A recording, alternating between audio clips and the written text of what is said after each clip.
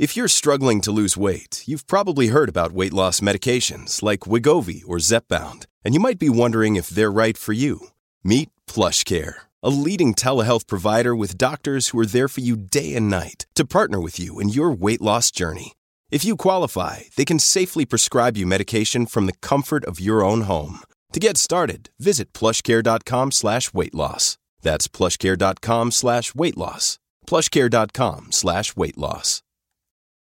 Your brain needs support, and new Ollie Brainy Chews are a delightful way to take care of your cognitive health. Made with scientifically backed ingredients like Thai ginger, L-theanine, and caffeine, Brainy Chews support healthy brain function and help you find your focus, stay chill, or get energized. Be kind to your mind and get these nootropic chews at ollie.com. That's OLLY.com. These statements have not been evaluated by the Food and Drug Administration. This product is not intended to diagnose, treat, cure, or prevent any disease.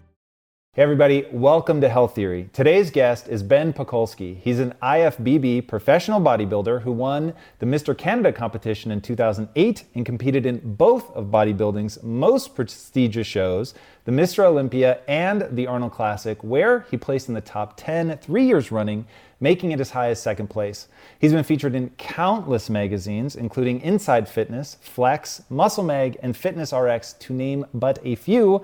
And dude, while you have the pedigree of your typical professional bodybuilder, I would say you are anything but typical. And I love that you call yourself a bodybuilding yogi. Yeah. What do you mean by that? So for 20 years of my life, as I was just telling you, I was very myopically focused on this objective of, I want to be the best bodybuilder in the world. I want to be the biggest bodybuilder in the world, and I want to be win Mr. Olympia. And I accomplished a lot of cool things, as you mentioned in the intro, and I accomplished a lot of goals. I accomplished a lot more than most people ever believed I would. I was that kid who didn't have the genetics. I was that kid who didn't come from the right family. I didn't come from the financial background. I came from Canada, so most people are like, oh, you can't do it. And I did it. So like, if you had told me when I was 15 years old that I'd get there, walking on the Olympia stage, I would be like, oh, that'll be my life dream and I'll be satisfied and fulfilled. Mm-hmm. And I was probably the most empty I ever was in my life, walking on stage with Mr. Olympia. I remember not wanting to take off my shirt the day before because I felt so insecure, like people were going to be judging me. Mm. And there's a lot of emotional stuff there. So that feeling alone was a gift to me, right? Because it allowed me to have the presence of mind, the consciousness to go, well, obviously this external journey isn't going to fulfill me. So what is it? And I started taking this internal perspective of, shining light on myself now rather than shining light on the external objective. And so many people do that. They assume that the things outside of them are going to be the thing that accomplishes that fulfillment and that just gratification. So it's the accomplishing of, making money or building body or whatever it is.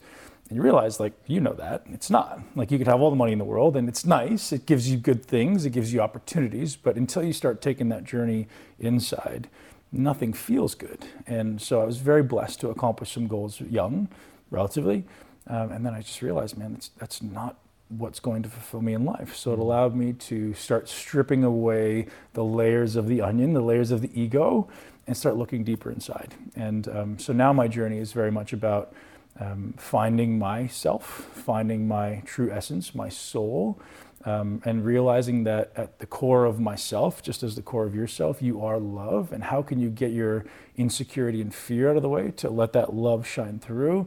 So now my journey is about, teaching people all of these mistakes I made along the way in fitness, because I still love fitness and bodybuilding. I think it's still a beautiful thing. I just teach it from a different perspective now, right? Rather than focusing on the end goal, focus on today. And how can you be the best person you can in this workout, in this interview, in your relationship, and be present? How can you be with your family and your kids? How can you be present in your business? Because that's how you build the best body in the world. That's how you build the best business in the world, is not being absent and on the phone and with your mind somewhere else when I'm in this moment. Like, the only thing I'm thinking about when I'm sitting here with you is this conversation with you and delivering the best result I can right now. So if you're failing at anything in your life, it's because you're not able to focus, right? You're having a hard time being present and focused. And for me, yoga was this amazing eye-opening experience, because I was 310 pounds when I started doing yoga, which is funny, but at the same time, it was very difficult. And one of my things that I say often is, if you can't, you must. So I started taking on this belief that, man, I really need to do yoga because I'm not good at it. And I got better and better and better. And the real thing that I accomplished, or that I saw, was the necessity of being present. Otherwise you can't hold those poses, especially when you're that big. So it really forced me to be present with my breath, to be present with my thought, be present with my positioning. Otherwise I'm falling over. And I use it as kind of this daily test to come back and see, like, if you're not able to do these things, well, where's your mind, right? To be able to hold those poses for long periods of time really requires presence. And that's allowed me to shift in my business, in my life, in my relationships, in my body, allow me to get so much more focus, so much more output in less time. So now I don't have to train twice a day like I did for 20 years. I can train 3 and 4 times a week, get way better results. It's not as focused, it's not as much volume, it's not as much food. So it's a different objective, but I could still get great results and great workouts in much less time. Jesus. Okay, so there's a whole lot in that. No, that was fucking amazing. And it really shows exactly what I'm talking about in terms of your approach is just so different. And I want to go back to something that you said, which gave me that real sense of dissonance based on what I'm used to in life. When a guy of your size and stature says, we're all love, I want to know what you mean by that. Sure. I think it's a hard thing, especially as a strong man, to be vulnerable and to exude love and show people that you actually care about them. And this realization that we're all one. And all I want people to know is that if I come into any situation, it's sincere, I have integrity, and I'm bringing love. And that's it. I have opportunities in business that I know are going to make me tremendous amounts of money. But if it's not with the right person, because I don't feel good about it, I'm not doing it. If I can make way more money in my life working with assholes, but I feel like shit, right? At the end of the day, you still have to want to feel good about yourself. I've made a lot of money in my life and didn't feel good about it. So I didn't sleep well at night. I didn't wake up feeling great. I'd rather make less money. And not everyone may agree with that, but I think if you can come from a place of sincerity and honesty and love and bring that to the world, because people will feel that, man. People will feel that in you, and they'll want to work with you, and they'll want to help you, and they'll want to contribute to your mission. And we all help each other contribute to this bigger mission, right? So rather than coming at from a place of anxiety and fear and lack, you're coming at from this place of abundance and saying, I'm coming at you with, I'm just going to help you. I'm going to give selflessly. That's what love means to me. You used another word when you were talking, which I find really interesting, and obviously knowing a little bit about you and doing the research, I think I know where you're going with this. Define integrity. Integrity is a word that has been slapping me in the face for the last 5 years. It's when you say, you do, right? And I think, in the world we live in, that very few people live with integrity. So if you say, hey, I'm going to wake up tomorrow at 4 a.m., or I'm going to wake up tomorrow and work out even though I hate it, using your thing, do you do it? And nobody gives a shit if you do, but you always know. So I'm learning every day that if you give your word on something, and that could be in passing, something as simple as I'll be there at 11 o'clock, you do it, and the reason I say it's slapping me in the face is because there's times, man, when I'm there at 11:05 and I'm like, that's not integrity. So it just keeps you need to learn to live with integrity. I'm getting those daily lessons because I feel when I don't live with integrity. If I say to my kids, I'm going to be there for your ballet recital or your gymnastics or your hockey or whatever, right? I must be there. I move heaven and earth when I look at my value system to meet that, those obligations to me. Because at the end of the day, nobody knows if you did meditation this morning. Nobody knows if you did your yoga. Nobody knows if you did your workout, but right? Man. And nobody knows if you ate that Snickers bar, but So I think that to me is integrity, and that's so valuable because it doesn't matter what you do to the outside world, but the only one person in the world that matters knows. The thing that I find so interesting about bodybuilding is you want to talk about, say something, you better do it. You're going to be up on stage in essentially a Speedo. Yeah. And it really is there for people to see whether you were consistent or something with something. And you see these guys and women who can have this extraordinary level of discipline to do what they say they were going to do in one area of their life, but then it doesn't carry over to other areas.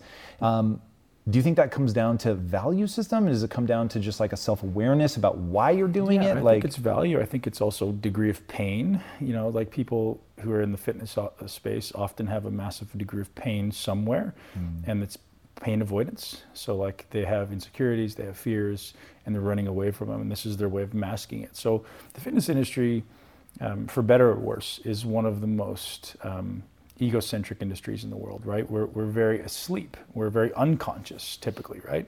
So, and I would live that way for 20 years. It was so myopically focused on, I have to work out no matter what happened. I'm cutting away everything in my life. Nothing else mattered but that thing. And to me, it was very unconscious. Like I didn't go in there and I wasn't present in my workout. I had to turn my brain off. Like I just wanted to go in there, not think and train. Where now it's the exact opposite, right? It's this attempt to use every single minute of my workout, every single repetition to become more present, to become more conscious, to learn how to feel my body, connect with my body, feel my muscles, aim to challenge the muscles the most that I can in the smallest amount of time.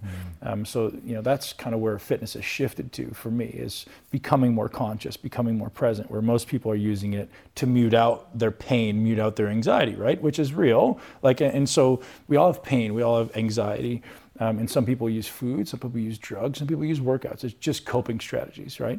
So how do we then create a positive coping strategy?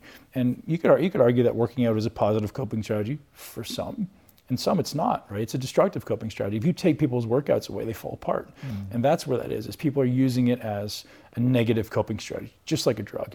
You take it away, they're like an addict. They're gonna be angry, they're not gonna be able to live, they're gonna have anxiety, they're gonna feel terrible about themselves. So hopefully we can encourage people to start using it as an opportunity to become present and use it as a positive coping strategy. Last year I climbed a mountain in Mammoth. So for the first hour and a half, I was dreading it in my mind because I hadn't trained for it. I was like, oh my gosh, this is gonna be terrible. This is gonna be the worst thing ever. And for the first hour and a half, I dreaded it. Like my legs were burning and it was terrible. And then I became conscious. And in that moment, it was like, what the hell am I doing? Like, I'm in the most beautiful place in the world. I'm with two of my best friends in the world. I'm outside, I'm alive, I have legs. I took a breath and I smiled and I said, thank you. And the next 6 hours up the mountain, I floated. Like if you just have the ability to change your perspective and say, hey, I want to be present, I want to enjoy this, I want to realize this is an opportunity to become better, or it's an opportunity to indoctrinate deeper into this negativity that I have, right? And it's always this yin and yang that sits in front of you, and you have this opportunity to go, man, I'm going to use this opportunity today, this pain, this discomfort that I'm bringing on myself to become better. Like meditation, same thing, discipline, right? You can use that as an opportunity, like, oh, I got to meditate, or like, God, I get to meditate, right? It's always there, man. It's always perspective. Yeah, it's interesting, speaking of perspective, the way that you approach transforming the body, transforming the mind, your whole notion of the 6 pillars, which I found really interesting. So one, what are, just sort of in a nutshell, the 6 pillars? Yeah. Because I think people are going to be surprised how much of building the body for you comes down to working through the mind. Other stuff, yeah. So I'm for the last 4 or 5 years, I've been really trying to decode all of the things that go into building a great physique, right? So most people are very myopically focused on one. Some people are focused on 2. You talk to a nutritionist, it's all nutrition. You talk to a trainer, it's all training. Well, no, right? Like it's not all anything. It's not 90% nutrition and 10% training. It's everything that goes in. It's this integration of all the pieces. So I've really been trying to dispel it down to, well, what are all these things that actually go into building a great physique? So training is obviously a big piece. So listing out the pillars, training is a big piece. There's no question. You have to create the stimulus, right? There's no question. And training can be anything from weightlifting to running to CrossFit to whatever it is for you, man. And then obviously, so walking down the line, this is the hierarchy that I put them in. So I put training at the top of the list because without the stimulus, you're not going to build anything. And then following that down the list, I put sleep very, very high on the list. So because without sleep, anything you do, and I'll explain why, anything you do doesn't stick. Below that, I talk about, depending how you want to articulate it, I talk about stress and the autonomic nervous system. And that, for most people, like, what the hell are you talking about? What that comes down to is breathing and meditation, right? So the way your body is interpreting your environment, your thoughts, the things that go into your body is all regulated by the autonomic nervous system, right? So if I'm stressed, what happens? My body releases cortisol, my body releases adrenaline. It's this general adaptation response. So if I put a gun to your head, it could be a similar response in your body as somebody cutting you off in traffic or as you going and doing a really hard leg workout. Those are all just amplifications, different amplifications of stress, right? So how I respond to that is extremely important. So we have this sympathetic branch, which is a stress response, and I have the parasympathetic branch, which is a rest and digest response. So the tone of these two systems is going to determine kind of the state where my body is right now. So if you're someone who's always like high strung and very tense and very anxious, you're more sympathetic. If you're someone who's chilled out and more relaxed and more meditative, you're more parasympathetic. And if you're putting great food and great training stimulus into a sympathetic stress state, it's not going to be the same response as if you're putting the exact same food and the same training into a parasympathetic body. Talk more about that. This is so interesting, and I would have called bullshit on that 3-4 years ago. And then my wife went through a whole microbiome issue, and one of the things the doctors kept telling her is if you're eating in a stress state, you're going to have a negative digestive response. And I just thought that can't be true. It just is. So and it is way true. Yeah, and it's just the study of the autonomic nervous system. So if, as I said, parasympathetic is the state of rest and digest. So if I sit down to eat and I'm in a sympathetic state, my body is literally shunting the blood to the limbs to move, shutting down digestion, mobilizing energy from my muscles and my liver into the blood so that I can, it's called the fight or flight system. So I can fight or flee, like evolutionarily. Well, what are we doing throughout the day when stress arises, right? Either there's a lion over there, there's a snake, or there's someone I got to fight. There's no car, there's no email, there's no boss yelling at me, there's no IRS, those things don't exist. So evolutionarily, we've adapted to have this stress response in response to like, oh shit, I need to kill something or something's gonna try to kill me. And that's it. And those were always followed by what? Movement and action, right? So your body was able to use those nutrients that it was sending into the blood for movement and activity. And then once those things were gone, you could go back into this parasympathetic state, and maybe you ate what you just killed, or maybe you get to rest for a little bit after you just hopefully killed the enemy or whatever, right? So those actions of the sympathetic nervous system were always preceded by movement. And now when we get cut off in the car, what's it followed by? Well, sitting on our butt. So our body becomes very resistant to those things, and cortisol stays elevated chronically. So cortisol naturally has this rhythm of being elevated in the morning and hopefully tapering off throughout the day. But unfortunately, because of the light, because of the stress, because of cars, because of EMF, because of all these things, cortisol tends to stay elevated and never really comes down.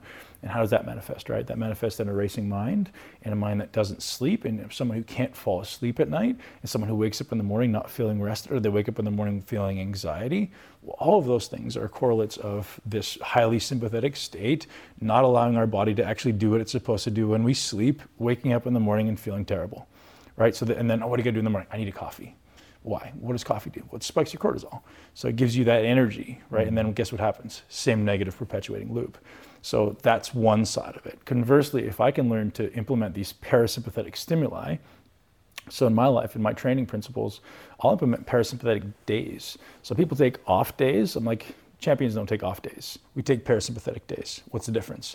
An off day is sitting on my butt doing nothing or still doing things that are stressful. A parasympathetic day may be I wake up in the morning and I walk, or I do yoga, or I breathe, or I meditate, or I do a float tank, or I connect with my loved ones, and I do things that that fill my soul. They fill my cup. I'm connected with my kids.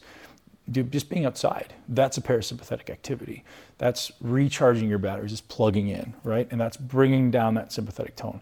A parasympathetic day doesn't include my phone. It doesn't include my email. It doesn't include work meetings, right? Things that I know that are going to stress me out. And man, we all have experienced this without knowing it. You'll go away for 3 days or for a week to some place remotely with your wife or by yourself, and you come back and you go, man, I just feel so much better. I don't know why, but my brain works better. My workout today was really, really good. I'm not really sure why that is. I kind of didn't eat all that much while I was away, or maybe I ate way more and I got leaner.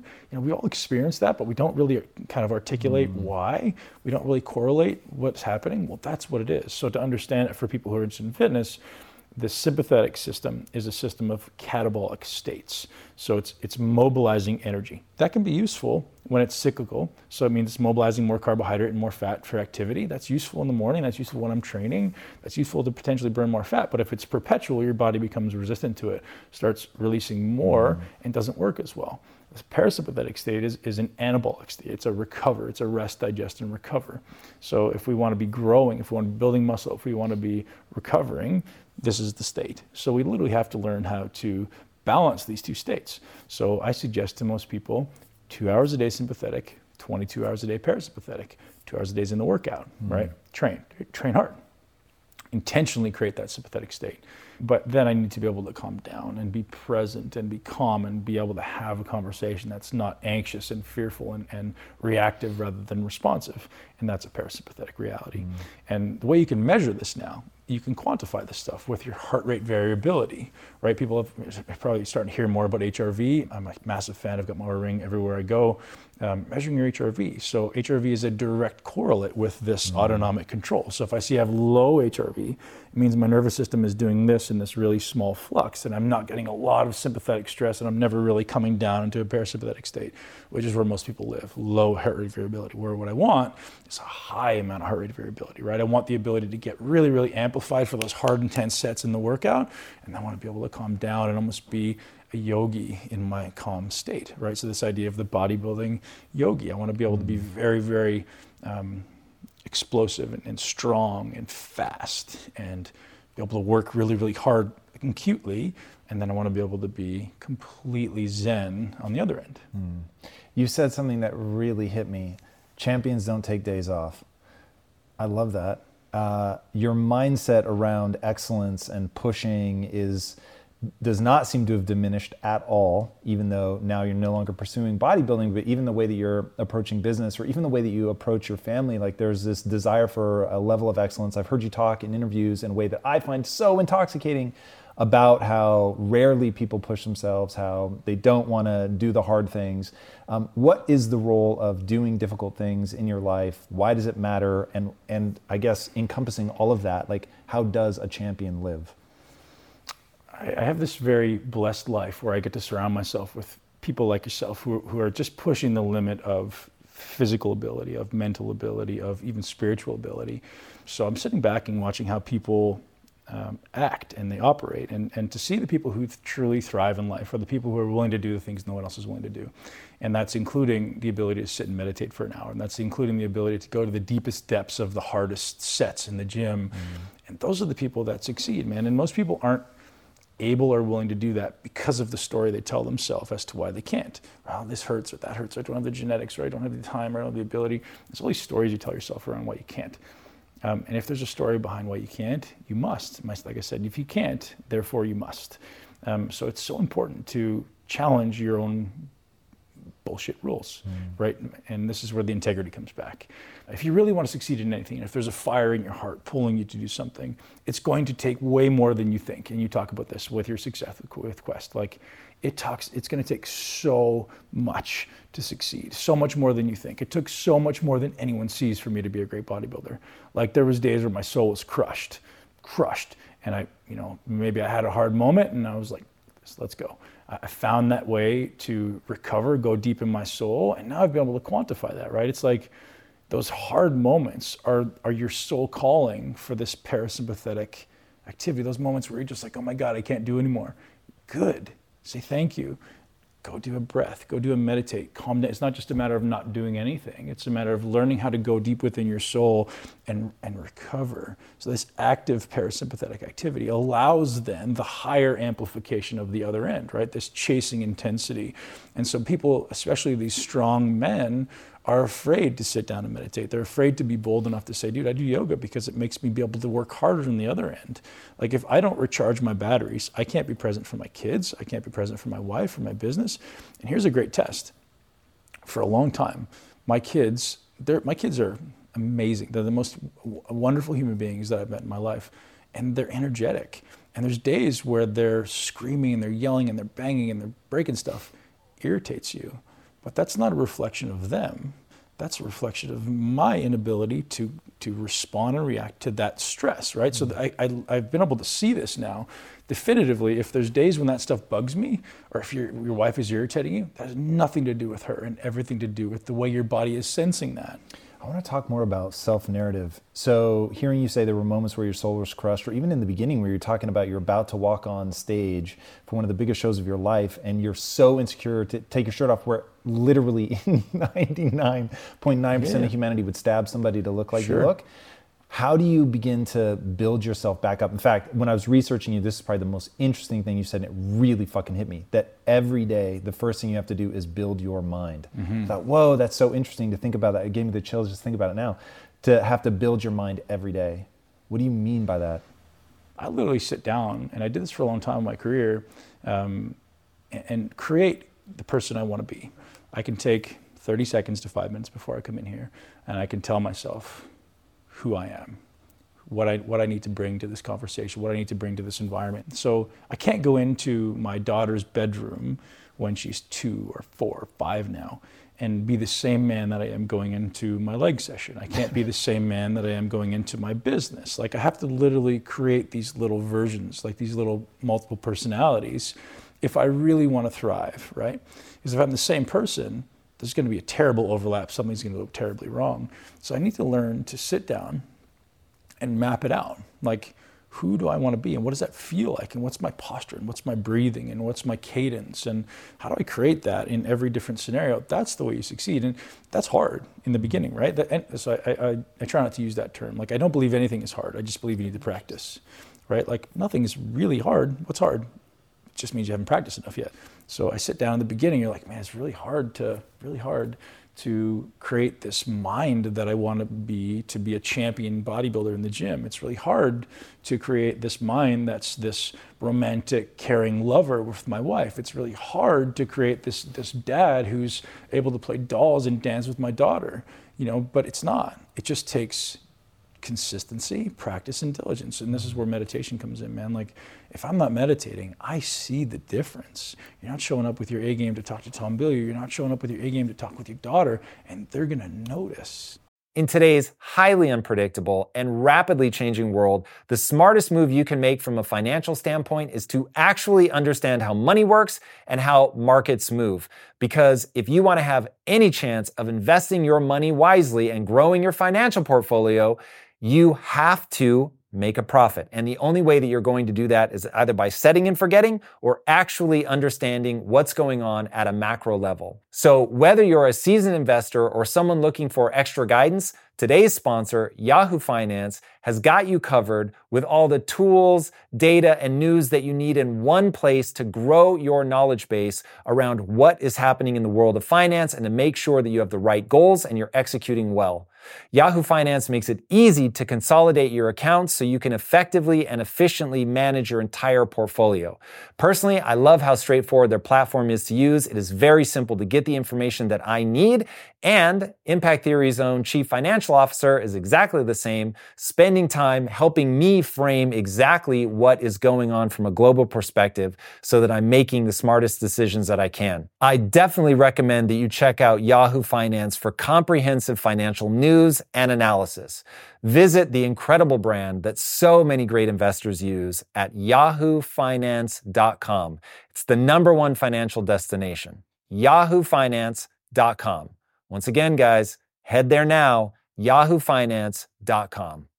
If getting your hands dirty and taking good care of your car or cars is a passion of yours, then eBay Motors is here for the ride. Because I'm sure you remember when you first saw the potential in that beauty. And then through some elbow grease, fresh installs, and a whole lot of love, you transformed 100,000 miles and a body full of rust into a drive that's all your own. With over 122 million parts for your #1 ride or die, you can make sure your ride stays running smoothly with eBay Motors.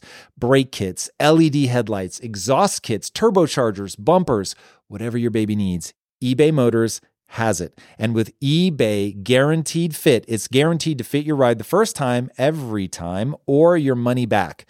Plus, at these prices, you're burning rubber, not cash. Keep your ride or die alive at ebaymotors.com. Eligible items only. Exclusions apply.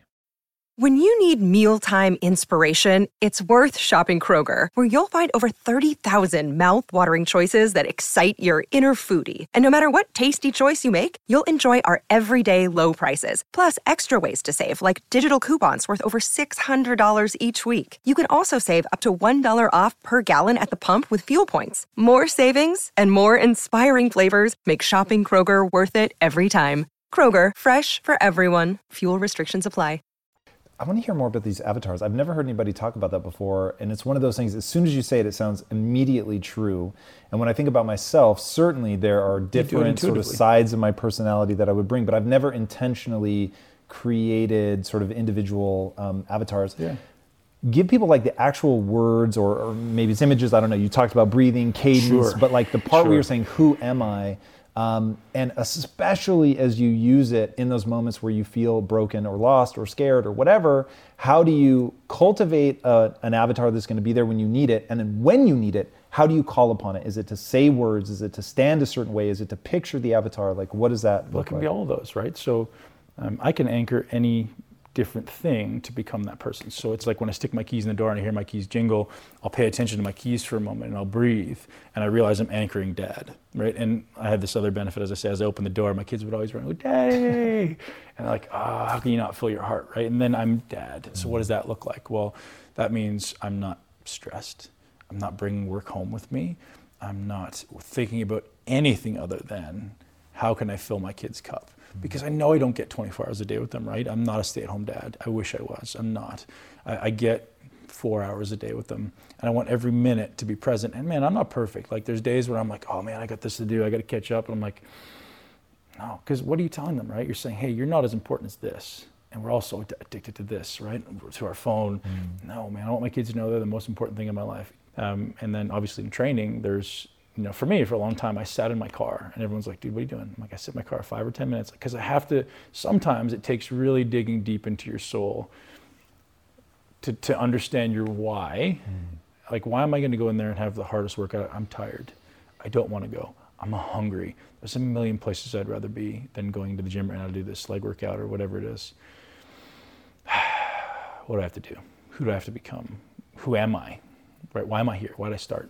And I'd literally write it down, man. I have a journal in my glove box, and I'd sit there and write it down. Why did I start? Why am I here? Who am I impacting? How am I helping the world? Why am I doing this? And all those things are just things that I journal on, and I'd say, would just be like this expression of my soul. Why don't I want to do it? Like, what are the reasons why I don't want to do it? Sometimes I look at those, and those are the fire. Those are the fuel of the fire. Those are the kindling, right? But man, I want to be great. Like anything I do, I want to be not just okay. How do you deal with self-doubt? I struggled with that for a very long time.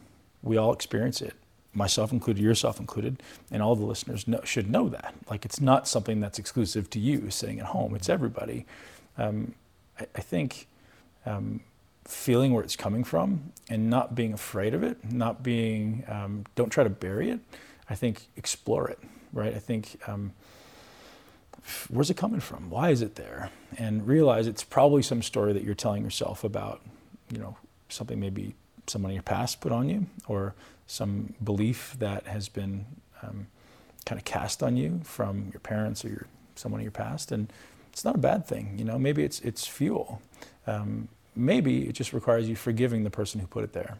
And then thanking them and being legitimately truthful and grateful to them to say, man, thank you for making me the person that I am, and allowing me to be stronger, allowing me to be resilient to stress.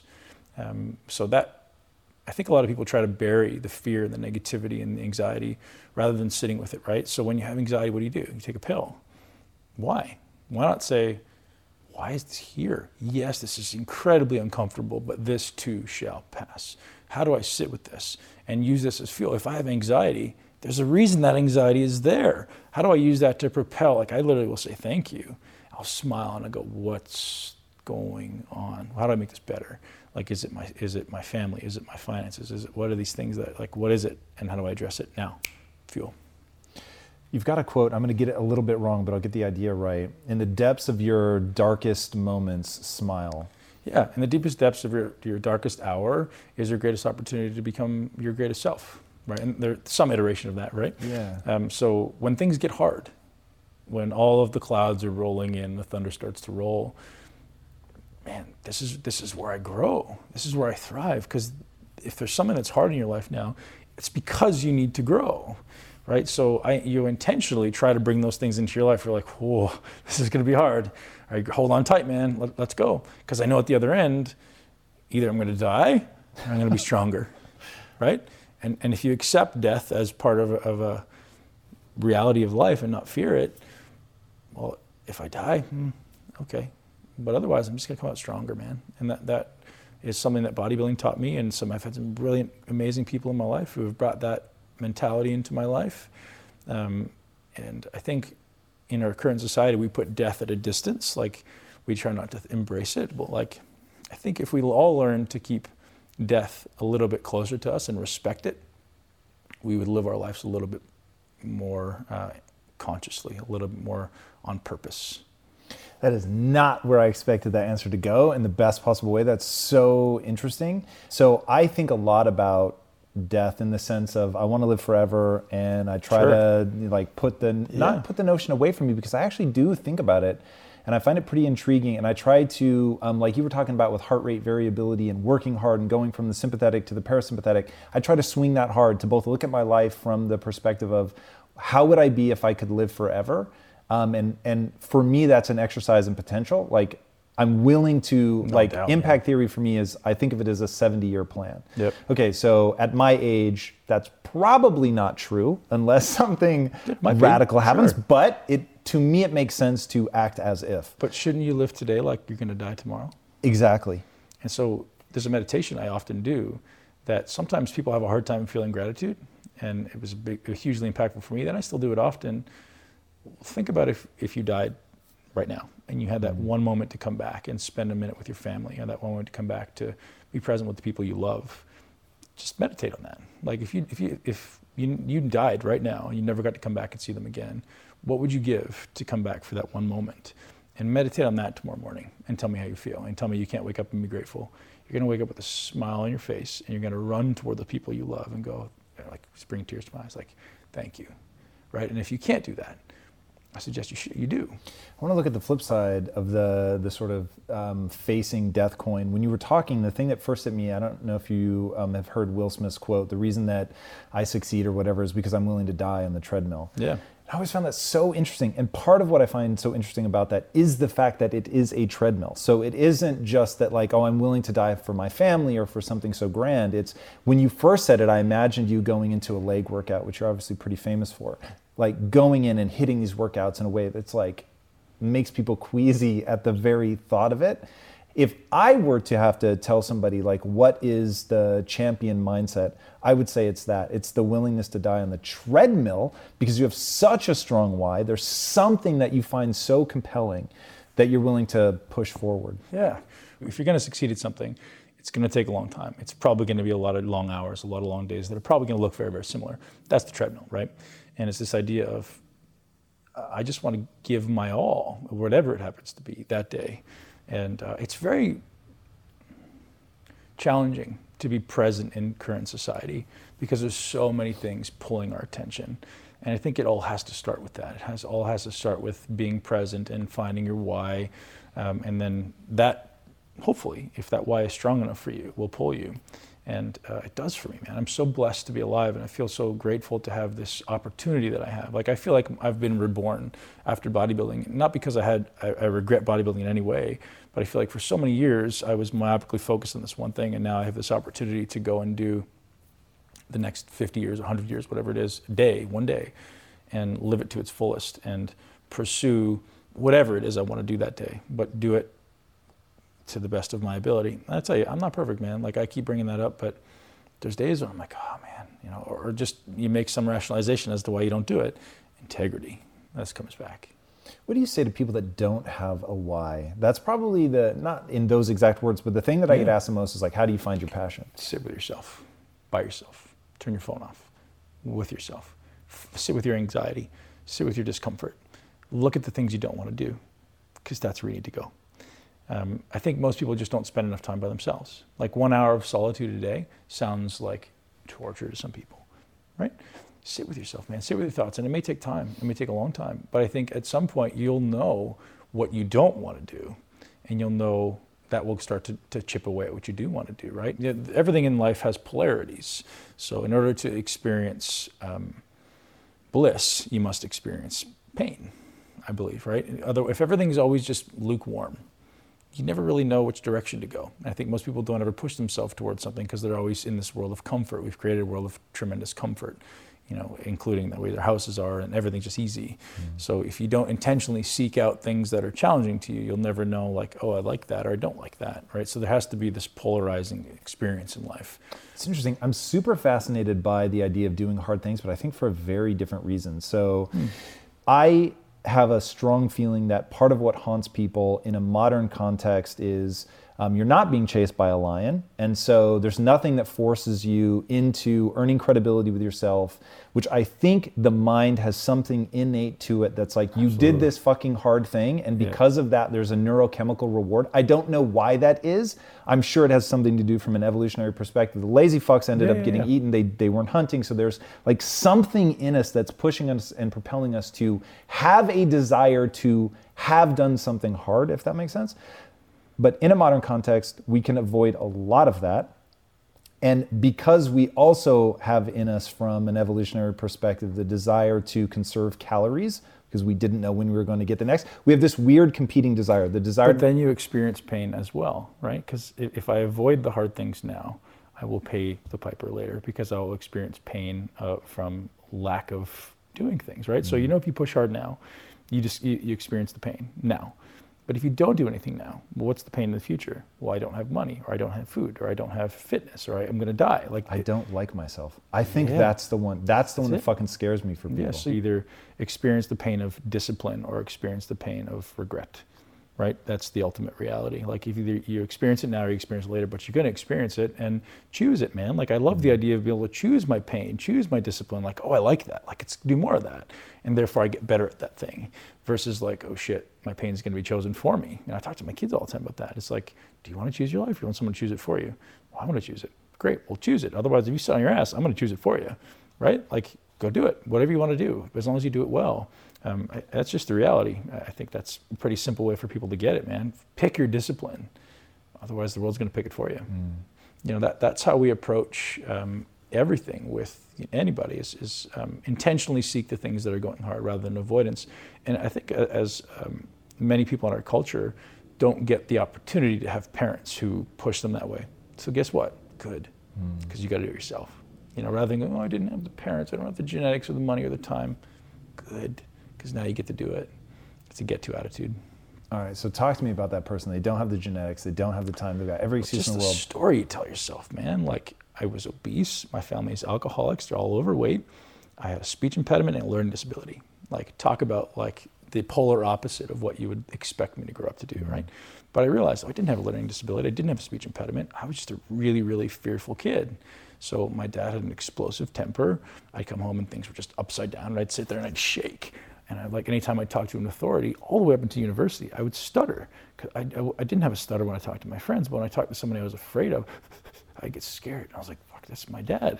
And when I finally realized that, it's like, oh, okay, so I don't have a problem. It's just the story I was telling myself, right? And once you release those fears, once you release that story you're telling yourself, you're empowered to go, I just don't have the skills yet.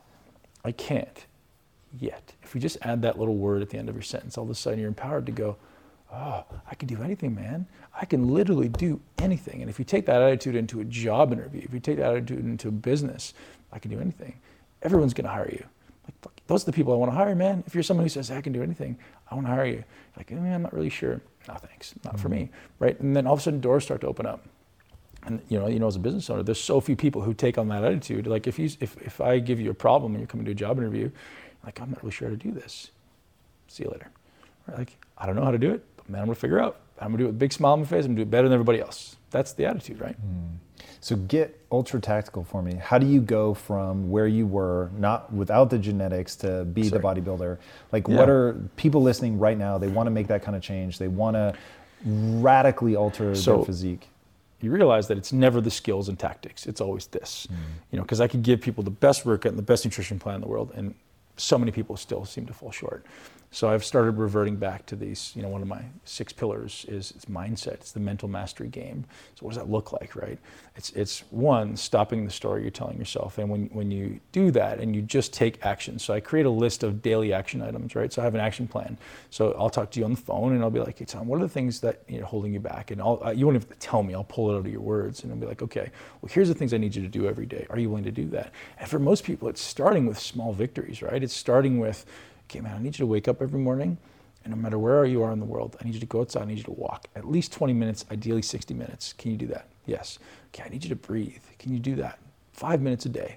Can you do that? Yes. Okay, let's start there, right? And maybe we do a couple small eliminations from your nutrition plan. Can you start there? And then after a few days, they're like, hey man, I feel good about this. What's next? And then we start building on this habit stacking, right? We start building on those small victories. And I don't say those 2 habits, haphazardly. Those are the 2 that I think everyone should start with. So people come to me for I want to build a bunch of muscle. Okay, here's your first month. Walk and breathe. And they're like, what? Yeah. If you can't do those things, 1, consistently, how do you expect to pass and succeed at a workout program? 2, the parasympathetic influence, right? So walking and breathing. 1, walking is correlated with improved motivation, increased dopamine, increased neuroplasticity, all these things that are going to help your brain grow and improve your psychological state. And breathing, as I said earlier, was it's the gateway into this parasympathetic state. So the calming down your stress, the ability to recover. If you can't do those things for 30 days, how do you expect to succeed over 2, 5, and 10 years? You can't. So it's always, human beings tend to complicate things, right? So I want people to start looking at the simplest common denominator. And I'm the biggest fan. And when I was a kid, even as a professional bodybuilder, if someone told me to walk, I'd laugh. Walking's for old people. I take my kids on walks now because this bilateral stimulation has been correlated with connecting the hemispheres in the brain, allowing your brain to work more clearly, allowing your brain to improve dopamine secretion, improve neuroplasticity. So there's so many benefits to that walk at the 0 hour as soon as you wake up, shoes on, out the door. And it doesn't have to be hard. It just has to be done and progressive, right? That's at some point you want to get to the point where you're walking like somebody's chasing you, but it's all, or run if you want to run. But again, it becomes a mindful practice. It becomes can I turn this thing into something that's meditative?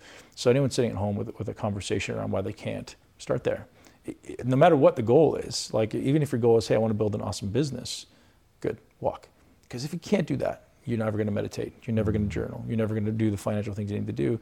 The simplest thing, man, if you don't pay attention to your health, everything else is going to falter. Yeah, for sure. What are some basic things that you have people do to their diet? You said maybe eliminate a couple things. So depending how hardcore people are, how far down the line they are, I usually eat a very small number of foods. I just eat more of them. And I think this idea of variety is relevant, but only within a small subcategory of foods. So I'll list out the foods that I often eat. I eat wild meat. So red meat, fish. I don't eat a lot of chicken and turkey, even though people think that's better. I eat, any type of wild meat that I can find. I eat organic green vegetables. I eat a lot of berries, olive oil, avocado, coconut oil, coffee, and chocolate. Intentionally. Chocolate? That was not the one I expected. Dark chocolate. Without sugar added entirely? Polyphenols. Got it. Yeah, so I'm a big fan of adding polyphenols into the diet for brain health and longevity and nervous system. So a lot of those foods are in there for polyphenols, olive oil included, many benefits to olive oil. But those are my foods, and I'll just eat varying amounts. And occasionally I'll add in sweet potatoes. So it's pretty much a ketogenic diet, but if I feel like I'm training hard or if I want to have a sweet potato because I feel like having a sweet potato, I will, right? And the things I eliminate are grains and dairy and corn and soy. I eliminate all that stuff. It's just inflammatory, right? I don't think it's necessary. So that's the simplest way to do it is people are always looking for the new miraculous diet they want to follow. Is it keto? Is it vegan? Is it carnivore? Is it God, whatever? I think it depends, man. Where are you in the season of life? So in summertime, it's a different season than winter. In stressful times, it's different than when you're in abundance, man. Everything needs to change according to your physiology. So in my nutrition training, I teach people strategies. I teach them how to actually think their way through, like, hey, this is where I am in life. And a lot of that has to do with how hard am I training right now? What is my goal right now? What's the season of life right now? Is it sunny outside? Because that's a very different thing than if it's not, right? So your body's going to respond very, very differently, man. So those are some of the kind of strategies and tactics. What are some high-level things like seasonality? That's one. So what do you do different in the summer versus the winter? Well, so vitamin D has a huge impact on your body's ability to use carbohydrate. So if you're getting a lot of sunshine, you can increase your carbohydrate significantly. So that's a big one. So in the wintertime, maybe it makes more sense evolutionarily to have more meat and more fat, because you may have had access to animals, but you may have had access to bananas and pineapples. So thinking your way through that, and you could significantly decrease your protein intake and your fat intake in the summertime, right? So it's a cyclical approach. That's, the simplest thing you can do. And then, subsequent to that, where's your stress? If your stress is elevated, most people on a ketogenic diet, that actually can add to your stress, right? So carbohydrates are actually a great way to modulate stress in the body. So as cortisol goes up, if we bring insulin or carbohydrate up, typically cortisol comes down. Your body can use carbohydrate and insulin to actually modulate cortisol. So if we have a high amount of stress, maybe it's a good way to help us bring stress down.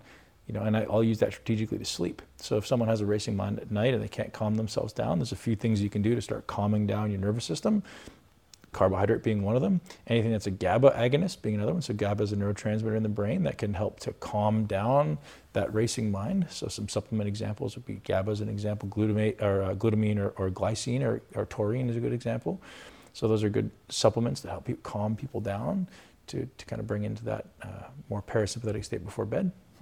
You said you don't eat a lot of chicken and turkey. Why not? Well, the quality of it in America is very poor, right? They're typically eating soy and corn, so they're going to be high in more omega-6 fats. Even so, most people are like, oh, chicken and turkey are better. I'm like, hey, fish, great fat ratios, and then wild meat's going to have, because they're fed on grass or wild things, they're going to have a better ratio of fats. Give me an example of some wild meats. Venison, elk. I do eat grass-fed beef. I eat not a lot of it anymore. Bison. Things that I know where they're coming from, and if I find some antelope or if I find some moose or kangaroo or something, like, I'll eat that. And that's just because it's different and it's got a better fat profile, and I know it's eating food that's good. Like, I don't want to eat an animal that's eating food that's crappy, man. And corn and soy are not good for us.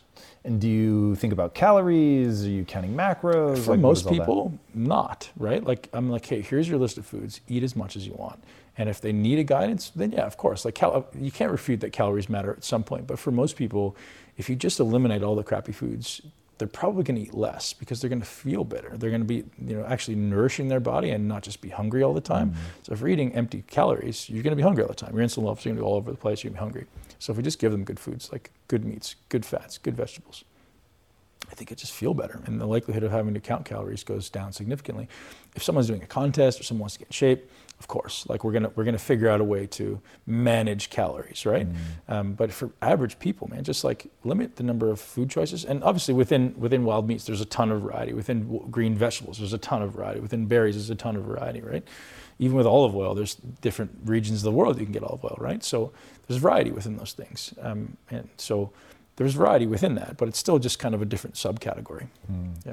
Now, one thing I wanted to ask you, you've talked a lot about that cardio may not be the best way to burn fat. What is the best way to burn fat? Well, so I think aerobic fitness is a foundation of everyone's health. And if you have a base level of aerobic health, then doing intelligent weight training, so we strategically manipulate the density of the workout. So a workout has more space between sets, it's going to have less density. If it has less space between sets, so a shorter rest period, has a greater density, right? So that's going to be more metabolically taxing to the body, asking the body to burn more calories during training. So that's going to be a great way to burn fat.